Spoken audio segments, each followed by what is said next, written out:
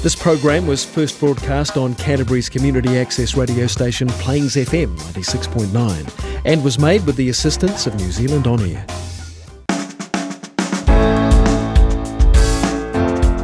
Kia ora and welcome. This is Garden of Sound, brought to you with thanks to Mint Finance. Business loans made easy. It's a very speech-heavy show today, as my guest is New Zealand music icon Paul Keane. There's not much Paul hasn't seen or done when it comes to New Zealand music. He was part of Toy Love alongside Chris Knox, performing hundreds of shows for fans across New Zealand and Australia in the late 70s. But most notably, he's the bassist for The Bats, alongside Robert Scott, Malcolm Grant and Kay Woodward. After close to 40 years at it, The Bats are now in the process of putting the finishing touches on their 10th album. And there's a fair amount of production now that Paul offers to proceedings. But what drives the man? And are there a few stones yet unturned on his musical journey?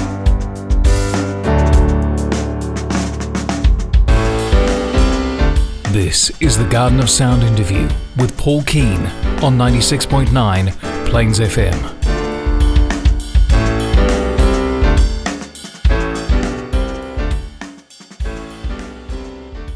Paul, I want to kick off with music at an early stage when you were a young person. When did music sort of come into your head and you realised, oh wow, what's this? I came from a musical family. My dad always played the piano at home, played by ear. He was kind of a bit of an entertainer and worked in radio too, actually. And he had a lovely baritone voice. And I just remember being in church as a little lad, standing beside Dad, singing the hymns in his beautiful baritone voice, just belting through. And I just thought, I want to sing like that. But of course, my voice hadn't broken. And I thought, maybe I'll play bass. What about your mum? My mum, she sang as well. She played the melodica occasionally and various things. But both very creative, lovely people. But back then, Dad went from broadcasting into teaching. So he was a primary school teacher for a good part of his life. What about brothers and sisters? Any other music there? I've got 4 sisters in there. In fact, 3 older sisters probably helped influence my musical education. So was the house quite a noisy house? Yeah, I know that we had a lovely big old valve gramophone player that there'd be a few singles on that my sisters originally would have bought, and my parents would have had sort of those classic sort of South Pacific LPs, the musicals and things like that. So what sort of stuff were your sisters listening to? Early days, it was probably more rock and roll. I know Johnny Devlin was playing around at that time, and as teenagers, they just loved the idea of going to what was called the Coca-Cola Bottlers Club on a Saturday morning, which my dad was an MC at. It was a bit like What Now, but on stage. From what sort of years are we talking about here? This is probably late 50s, early 60s. Uh-huh. Yeah, so I'm pretty young. I've born 54, so fantastic. But my first strong memory of music was driving home after we'd seen, I think, a Bill Haley and the Comets movie. Okay. And Dad was singing Rock Around the Clock, Mum and Dad singing Rock Around the Clock and dancing as they're driving along, and here I was like a little 4-year-old sitting between them, and this is great. So that's my first strong memory of music. Another strong memory from back then is Roy Orbison just struck a chord with me. I like a song called Only the Lonely and Pretty Woman from way back when. I was on the street at one stage, and for some reason I started singing Only the Lonely in my head because I was alone early hours of the morning on the weekend on the street in Belfast where Dad was teaching. and that was kind of like, I'm hearing this music in my head, and this is great. Very melodic and very guitar oriented. I'm just wondering sort of what made you want to pick up a musical instrument as opposed to sort of keep singing? Yeah, well, I think my parents were trying to push me into the singing side of things, and they sent me off to Cathedral Grammar to be a chorister there for a while. And Yeah, I think that was expensive for them, and they asked me if I wanted to keep it up or whether I'd like to go to a co-ed school. I said, I'd like to go to a co-ed school, please. So, that path stopped, but I certainly had a good training in voice back then. From that to Shirley Boys High, I was wanting to play music. My sister had a guitar. I'd pick up and pluck away, do ragari type things because that's all I could do. Never really taught an instrument. Mm-hmm. Not even at school? At school, they were looking for people to play in the brass band, play the tuba. I think it was a B-flat bass, I think it was called. And I thought, that's that bass stuff that that dad's voice. I can do that, and also fiddling around with THS basses around that time as well. Simple things, but it was a time when there was that folk music thing was happening, Mamas and Papas, and in Christchurch there was a great folk club that I used to go to as well. And, is this the Christchurch Folk Club that still exists? Yes, and at that stage they were in Bedford Row. I remember them being in Bedford Row, and go there on a Sunday night, I think it was, as a young guy. So there's a folk explosion. When did sort of rock or the loud stuff sort of enter your sphere of influence? Probably not long after that, actually, because we're talking. Actually, I'll go back a little bit, because in '66 my parents took the family over to England, to UK, because Dad came out from Ireland when he was a kid, and when his mother died, she said, "Take the family back. There's the money," So we did.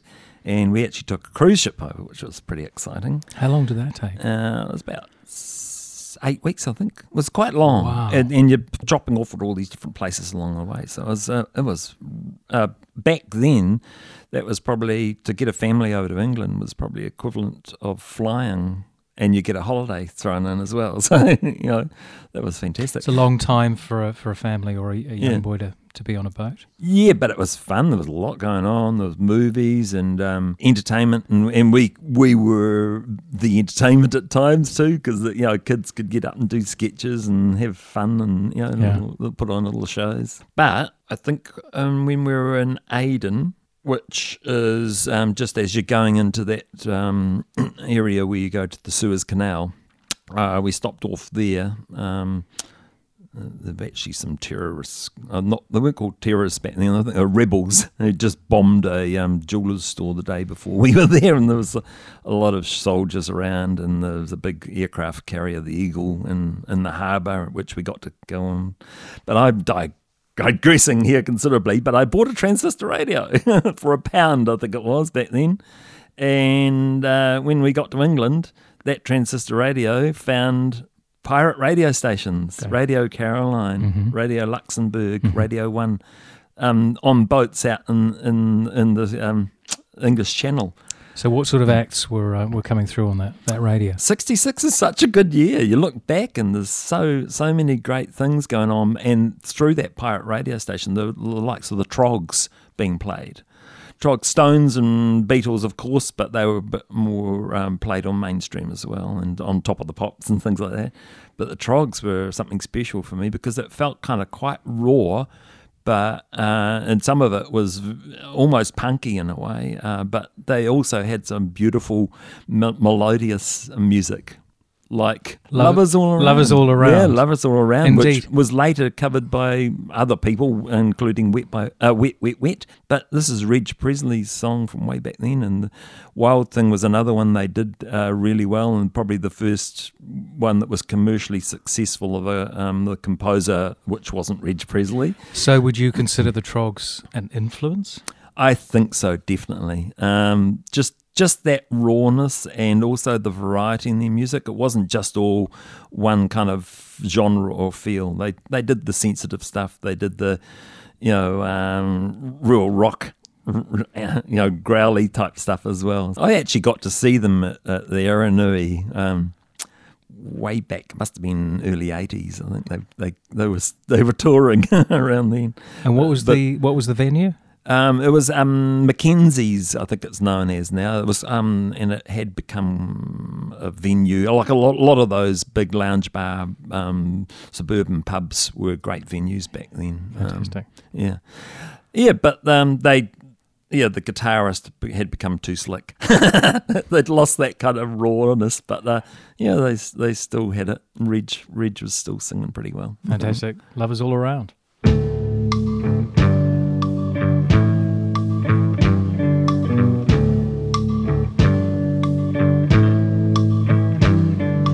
feel it in my fingers, I feel it in my toes.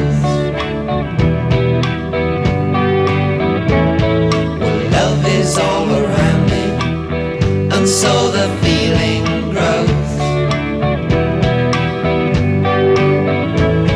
It's written on the wind, it's everywhere I go.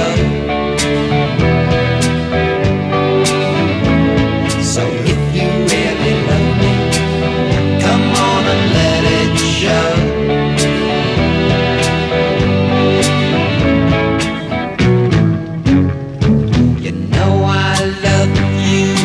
Always will. My mind's made up by the way that I feel. There's no beginning, there'll be no end. 'Cause on my love you can depend.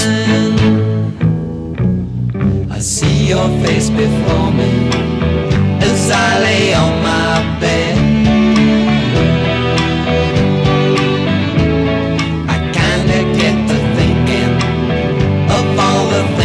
Said you gave your promise to me, and I give mine to you. I need someone beside me in everything I do.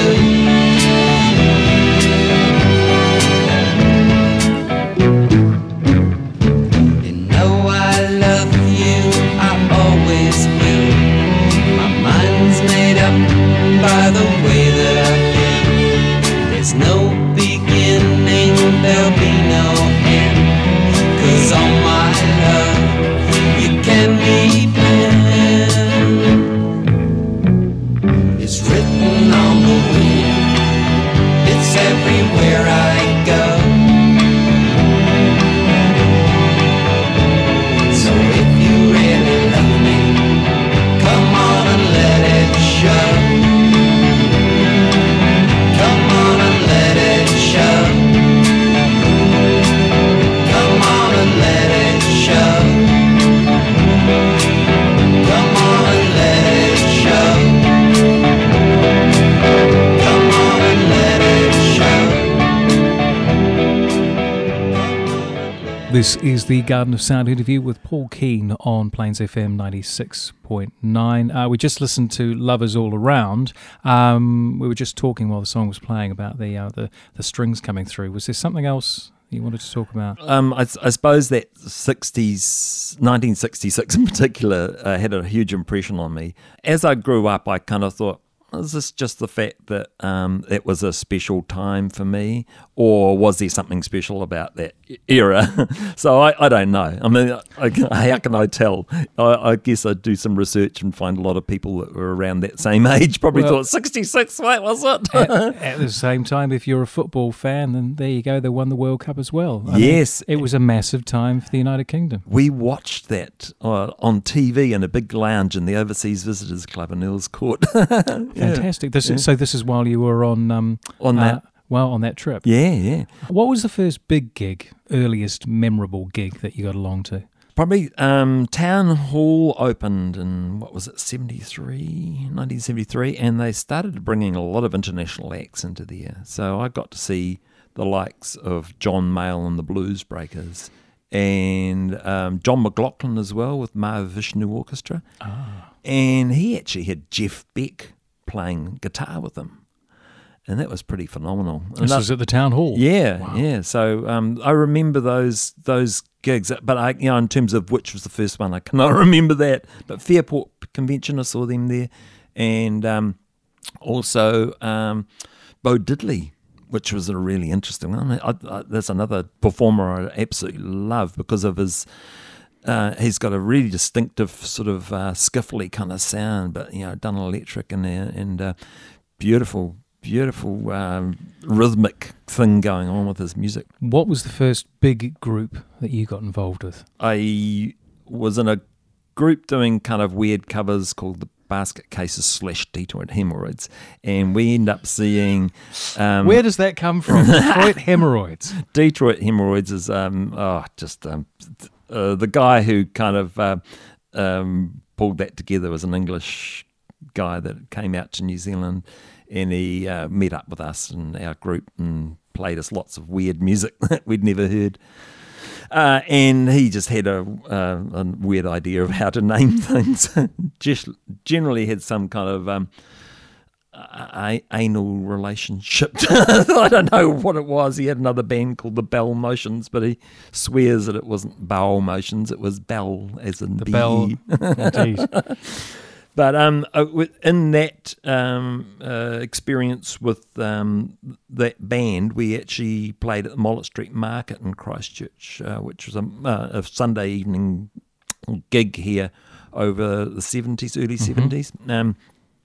And The Enemy were a band that came up from Dunedin to play there, and they were phenomenal. Chris Knox at the front was just so captivating. Absolutely amazing performer, but also they were playing music that felt kind of like they were looking punk, but they were sounding like they were playing good songs, good pop songs, well-composed songs. And we kind of got to know those guys and met up with them up in Auckland later on. And Enemy split up. The bass player decided he had enough, and they asked Jane Walker and myself if we'd join the band. In brief. And that was a pretty interesting time, because suddenly we had all these great songs that they had that we had to learn up, but at the same time we were also writing new songs with them, and also peppering the set with some covers, including the Trogs. So there was a common love of 60s music with Chris Knox and the band. So yeah. I imagine everything didn't always go swimmingly, especially, you've played so many gigs over the years. Have you ever had anything sort of absolutely, completely fall apart on stage?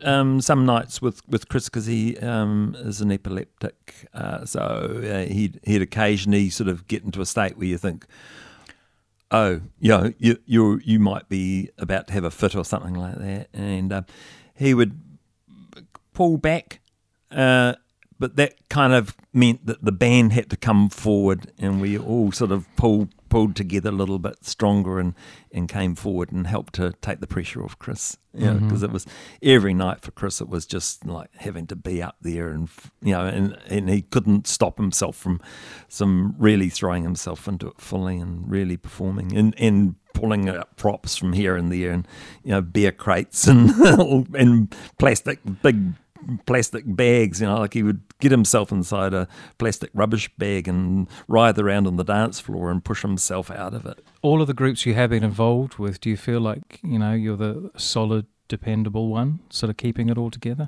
Yeah, it was a little interesting side story. When I was working with the students as an orientation coordinator, we had a group called New Zealand Campus Arts Network, which would come together from all the different unis, and we would have orientation booking conferences and things like that. And at one stage, I think there were about 12 members on that from polytechs and unis from around New Zealand. And we kind of did a bit of a count up and found out 9 of us were bass players. So I think bass players may be organisers in the background. They probably thought of as, they've only got 4 strings to play, there's an easy job, so they can do something else. Looking back to young little Paul at Shirley Boys High School, sort of burgeoning music scene, or musician at least, any advice that you have for that young man sort of going out into the world? I guess if you're young, you kind of you don't really think too much about how you're going to attain a livelihood or living from music. For me, I wished I had a little bit more support and advice from other musicians, rather than just you don't want to work full time at that. That's a hobby job, because that was the attitude in New Zealand back then. How much has that changed? If you want to live in New Zealand, it's pretty hard. Okay. Because especially if you want to play original music, you've got to be one of the chosen few that get the airplay on commercial radio. And I think the commercial radio is key to it. And the funny thing about that is that sometimes these bands can be writing fantastic music, original stuff, and if they don't get picked up and get repeat play on radio, then nobody's going to know them. Okay, well, let's look at somebody like Marlon Williams, for example, 2018 Silver Scroll winner. International recognition, fantastic musician and performer, but I dare say you probably wouldn't hear him on commercial radio. How does he work? Yeah, I know, and I suppose for me and the music I was listening to when I was young, there wasn't much of it played on commercial radio either back then.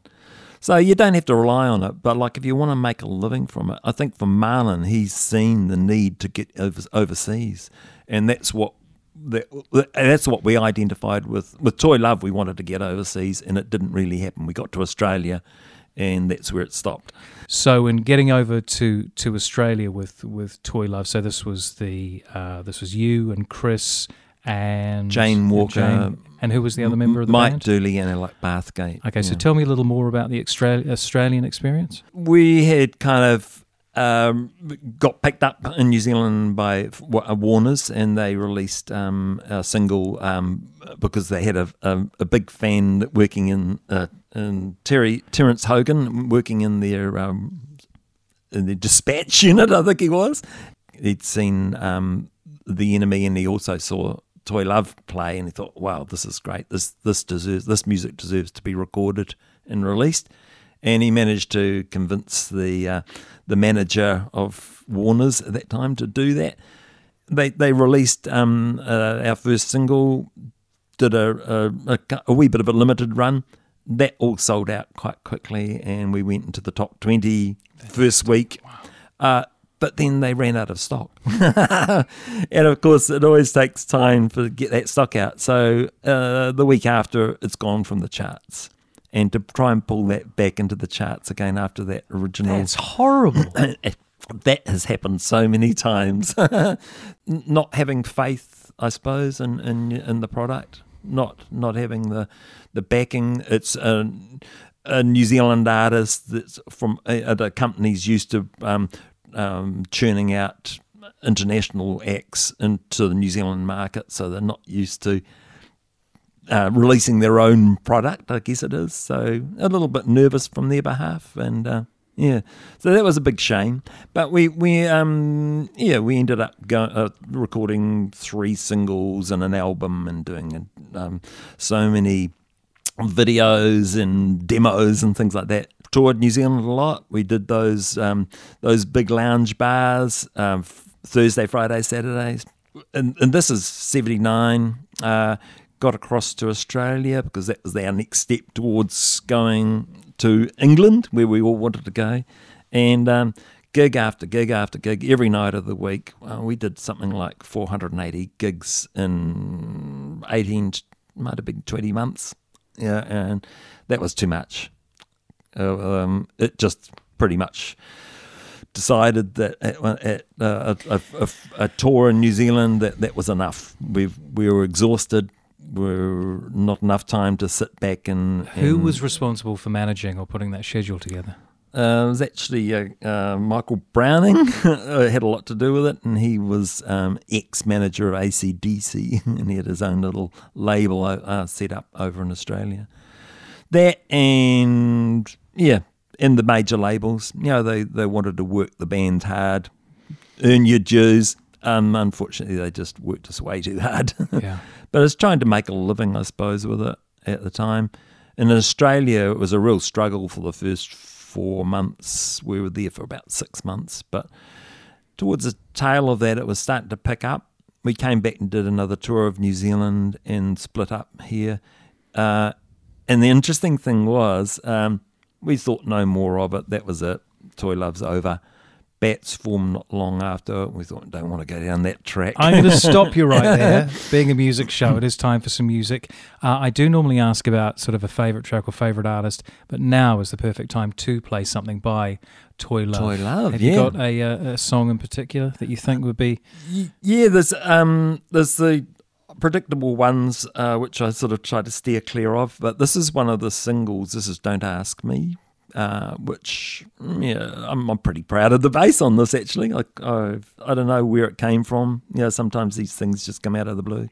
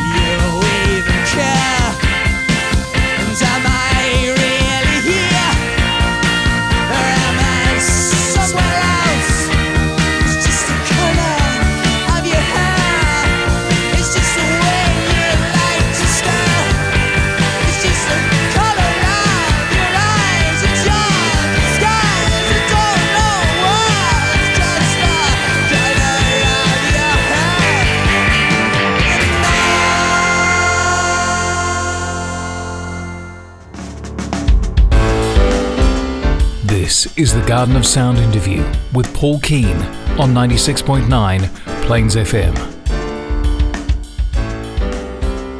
Thanks so much for being with us today. Garden of Sound is sponsored by Mint Finance. They've been around since 2014, offering finance to businesses of all sizes through secured and unsecured loans, starting out at just $5,000 on terms of up to 5 years. Now, if you've got a great idea and you just need the finance to see it through to fruition, then get in touch with Mint Finance today. You can call them on 0800 666 023. It's 0800 666 023. Or you can visit mintfinance.co.nz. That's mintfinance.co.nz.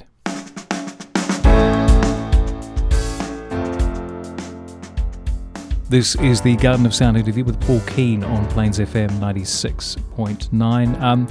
I want to talk about music writing and the production thereof. And I'd like at this point to sort of like launch into the bats.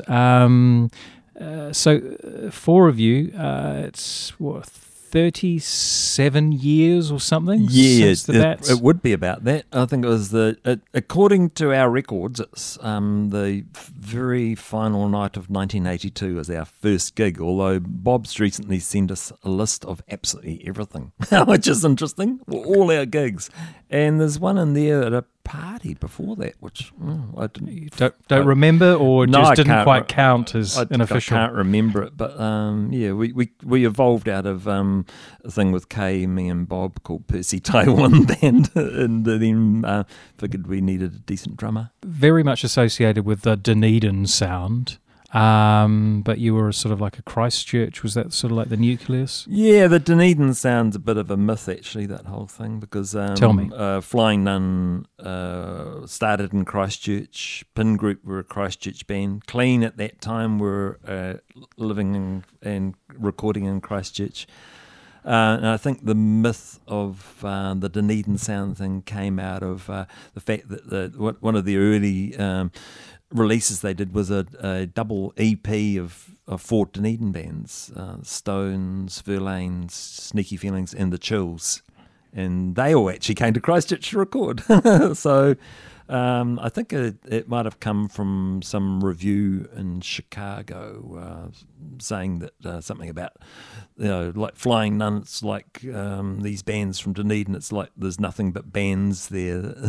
So they're all just playing to each other. So, in terms of putting the songs together, especially for your first album for the Bats, who was responsible for the writing duties? Robert Scott is the writer. I mean, he is just such a powerhouse writer. He just writes songs constantly. And I think early days of the Bats, he said he's got something like 1,000 songs in his, on cassettes and things like that. And he just keeps tuning them out. But he'll present his song to us in a kind of a raw form. Send us a demo with him playing on acoustic and singing, and we'll apply our parts to it. So and often that happens in practices, or when we get together, or just sitting around, and often in studios as well. There's the moment where you're tuned up and you're just testing things out, and you fall into something that sounds really cool, and then suddenly Bob's got a song. How many Bats albums? We're up to our 10th at the moment. We've recorded our 10th, and it hasn't been released yet. All right, so even back in the early days, where was that recording being done? Very first recordings were done at Arnie Van Bussel's Night Shift studio. He had a demo deal. We could go in and record for something like $50, and I think that's what the Clean did with Tally Ho. For $50, they got a single out of it that did really well on the charts in New Zealand.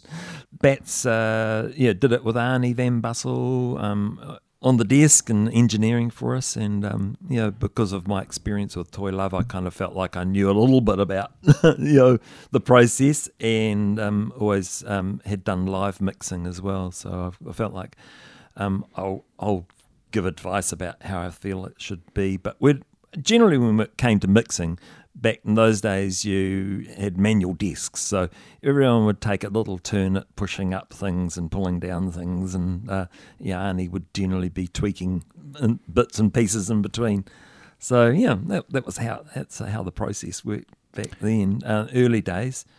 Then that's our first 2 EPs were done like that, By Night and Here Is Music for the Fireside. And then we headed over to England in '86. Okay.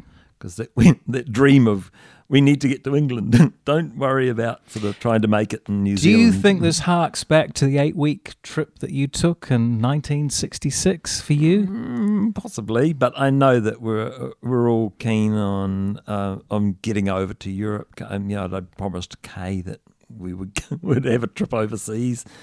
And and it was kind of a bit of like a working holiday, I suppose, or a performing holiday. So Kay is your partner, but she's also part of the Bats, and also Mini Snap, which is another project you've got on with her songs. Fantastic. How does that work in a band situation and in a live situation?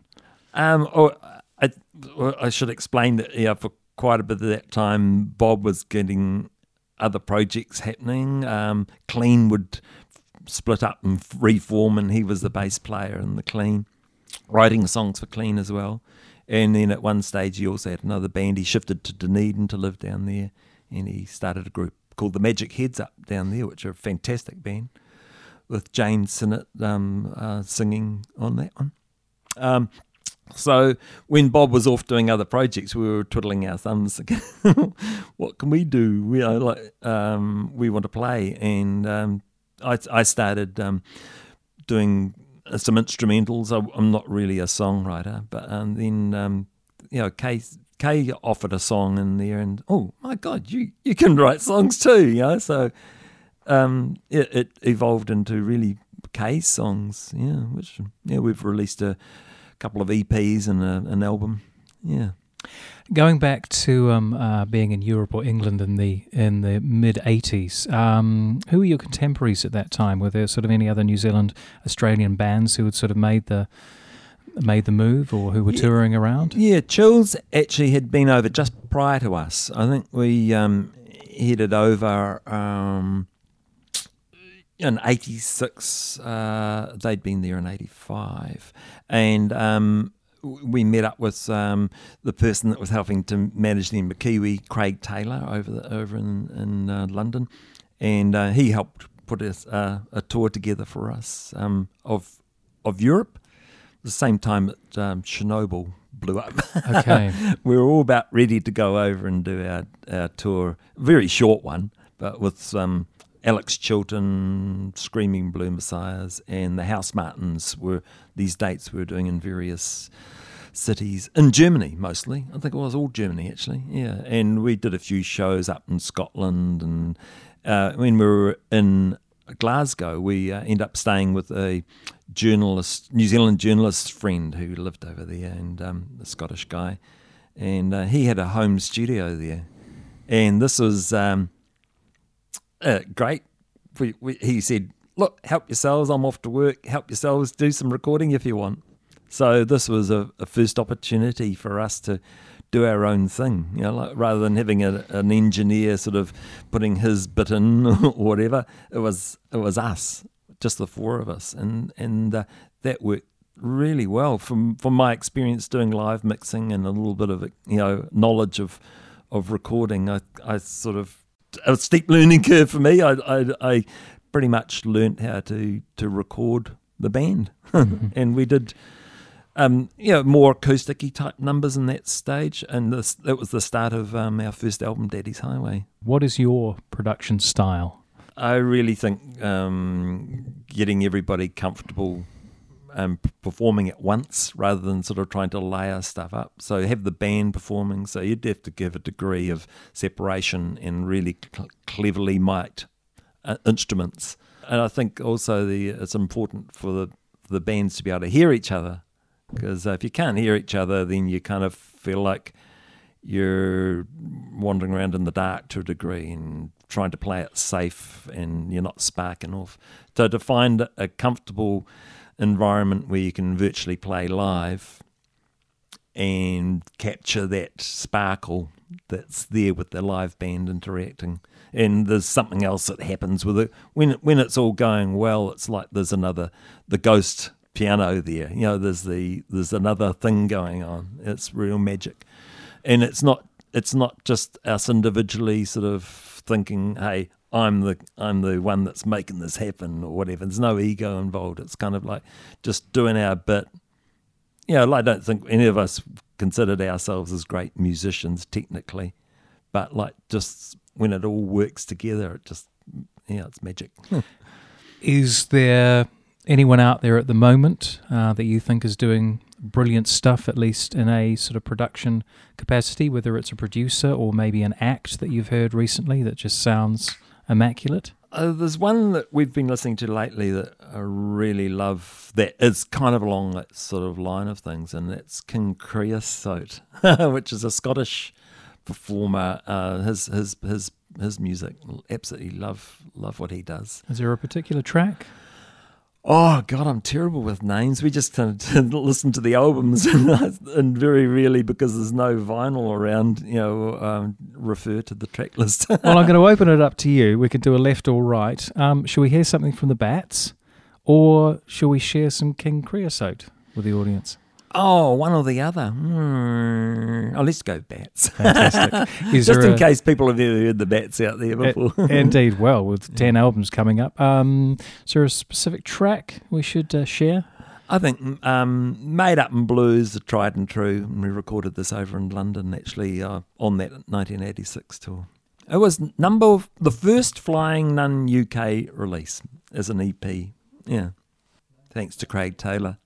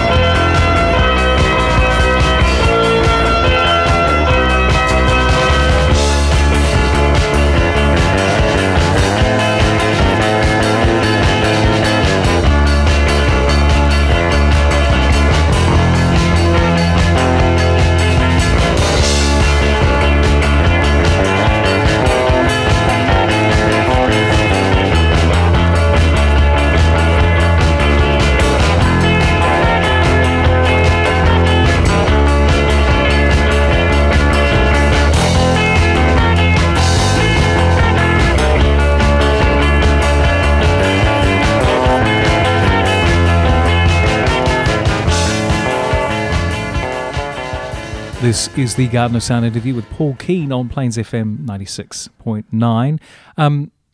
Do you have a best musical memory? Because it's all about best and worst. Or perhaps a most rewarding project, something that's really given you personal satisfaction across the entirety of your long and illustrious musical career? I think we got whipped off by when Flying Nun started getting a little bit under finance. They were getting big and they didn't have enough money. They got helped out by Mushroom. They kind of helped bought out a chunk of Flying Nun. And the management at that time wanted us to take a quantum leap in production. So they got us with American producers and big budgets and big studios. And we were so disappointed. It took the sparkle out of the sound. After that process with 2 albums, we made the mistake of doing 2 like that and getting hugely into debt because, we sold a lot, but those big studios and producers cost a lot too. So I think we were getting up to around close to the 15,000 sales in the States. So at that stage, the label that we were on in the States, which was another kind of independent, Mammoth Records, were under the umbrella of Atlantic. So we actually got invited along to that big building in LA, which is it the Columbia building or something like Capitol? that? Capitol, yeah. And got to meet the head of Atlantic Records, and he said, "Oh, you guys are doing really well, like very close to eclipsing that point where we'll take over." And that tied in with various things like touring with Radiohead over there and having children on the road, which all got a bit much. And to be honest, we were feeling like we were losing control. So we pulled the plug to a degree on it at that stage. We thought we need to get back to New Zealand. We need to regroup. We've got to think about our children's education and where they're where we're going to have his home. And then we ended up recording back in New Zealand. And for me, getting back in control, back at Night Shift Studio, we did an album called Couchmaster, and that has got so many fantastic songs on it. And things that were happening in the studio, and we were experimenting and playing around, and it's just that's one of my highlights in the musical career. Yeah, the feeling that I'm getting is that you're a lover of music, and you're a lover of great sounds, and you're a lover of originality, and you're doing it for the purest reasons. If you had chosen to sort of keep at it over in the States and been really selfish and so on, would things have progressed further? Possibly, but in terms of where they were going to progress, whether it was going to be a happy place that we wanted to be in, I don't know. There's something about us wanting to, be grounded with living in New Zealand, which is a fantastic place to live. And I think a little bit of that just stress of being on the road with kids and nannies, it was a little bit much. And we didn't want to leave our kids behind. Yeah. And we weren't really at that stage where we could have all this great comforts. And in fact, what we were seeing were Radiohead, which had just gone ballistic with Creep. Yeah, on the MTV. Which is funny. So this is Pablo Honey that they'd put out. Yeah. Yeah, MTV. They were fantastic live. They were really humming. We got invited to go on that tour by a group called Belly. It was their tour. Belly were a US band. And then they said, "Oh yeah, we've got this other band called Radiohead coming along as well." And then overnight, they kind of became big through MTV, and that was good. That was a good experience for us because they were the ones that were drawing a big crowd. But we had some of our audience there too. We're on first, then Radiohead, and then Belly. Poor Belly suffered a little bit, unfortunately. Such is life. Yeah, but we saw Radiohead touring around in these buses and looking, like they weren't having a wonderful life. The sleep, you sleep on these buses with these coffin-like bunks, and we tried a little bit of that ourselves and just hated it. We didn't want that. That wasn't what we want to do.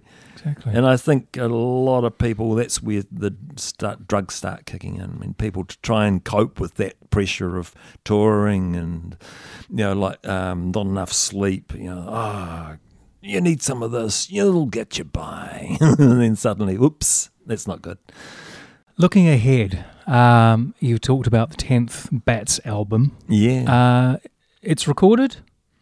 We have, yep. We've actually gone back to doing it ourselves after we've did 3 collaborations in between there, between Couchmaster with other engineers / co-producers. And we thought, well, let's just do this back like we did Daddy's Highway and get off to a place in the country where we can set up some gear and just be ourselves.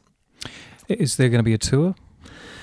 Yeah, definitely. At the moment, we've got the States, a lot of people in the States wanting us to go over and play over there, but we're not too sure about the political climate over there at the moment and social climate.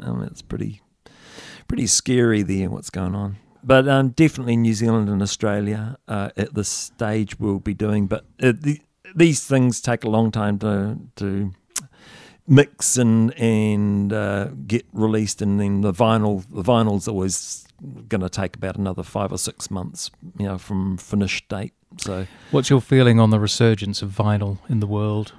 I think I don't like it, to be honest. I think it is. There's a lot of people who are doing it because they've seen vinyl going for a lot of money on eBay, whatever, and think, oh, this is a good investment. So unfortunately, I think a lot of people are thinking it's an investment. There's a few purists out there that love vinyl, but it's not an easy medium, and it scratches and it's got static and makes noises. No, I'm very surprised to hear that from you. I thought you would be somebody who would appreciate it. No, I mean, there's a certain aspect of it, but I get really pissed off when I hear static. You're playing a vinyl. You've got to do all these things to stop these weird noises going on. So tell me, what do you record at? 48, 96, or up to 192? No, 48, 24. Yeah. I mean, our music's it's not like really quiet, sensitive violins and things like that. So indeed, but the sound of the Red Beach bass, surely. Is there anyone that you haven't worked with as yet that you think, that'd be really cool to maybe get into the studio with, whether it's a performer or maybe a writer or maybe even a producer? Well, look, producer-wise, I've often loved the idea of us getting a really great producer in there to put a little bit of a twist on us that might give us maybe more of a contemporary sort of sound. I don't know, but because I don't know that I can achieve that. I can maybe mimic what's going on, but I've got my limitations with what I can do. I like playing around with getting a nice image stereo-wise in the sound. I think that's quite important. But beyond that, in terms of totally grabbing a song and pulling it apart and pushing it back together again, I don't think I'm capable of doing that.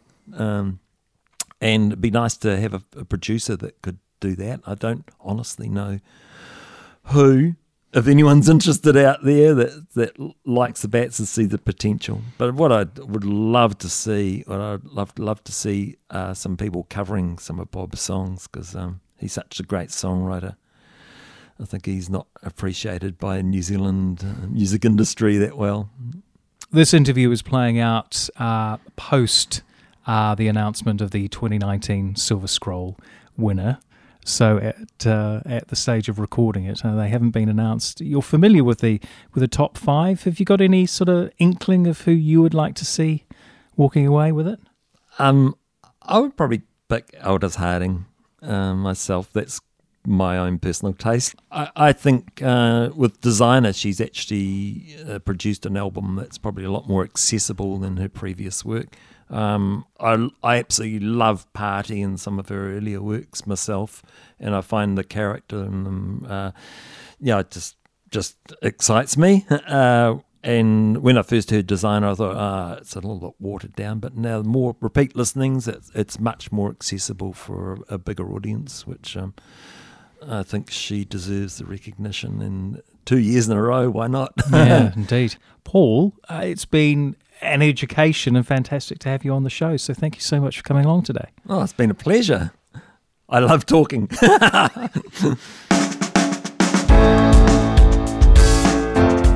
We only had time for 3 tracks today, but Paul wanted me to pass on that he's also a lover of the Beach Boys, Django Reinhardt, Neil Young, Can, Led Zeppelin, Velvet Underground, John Cale, and Fripp and Eno, as well as Aldous Harding. You can find tracks from all of those artists on Paul's bespoke Garden of Sound webpage. Just go to gardenofsound.nz and click his photo. From there, you can take a squiz at what the Bats and Paul's other projects are up to, as well as listen to most of the tracks we talked about today. This has been Garden of Sound, presented by Mint Finance. Business loans made easy. Until next week, keep well, keep listening, and keep playing. Haere rā.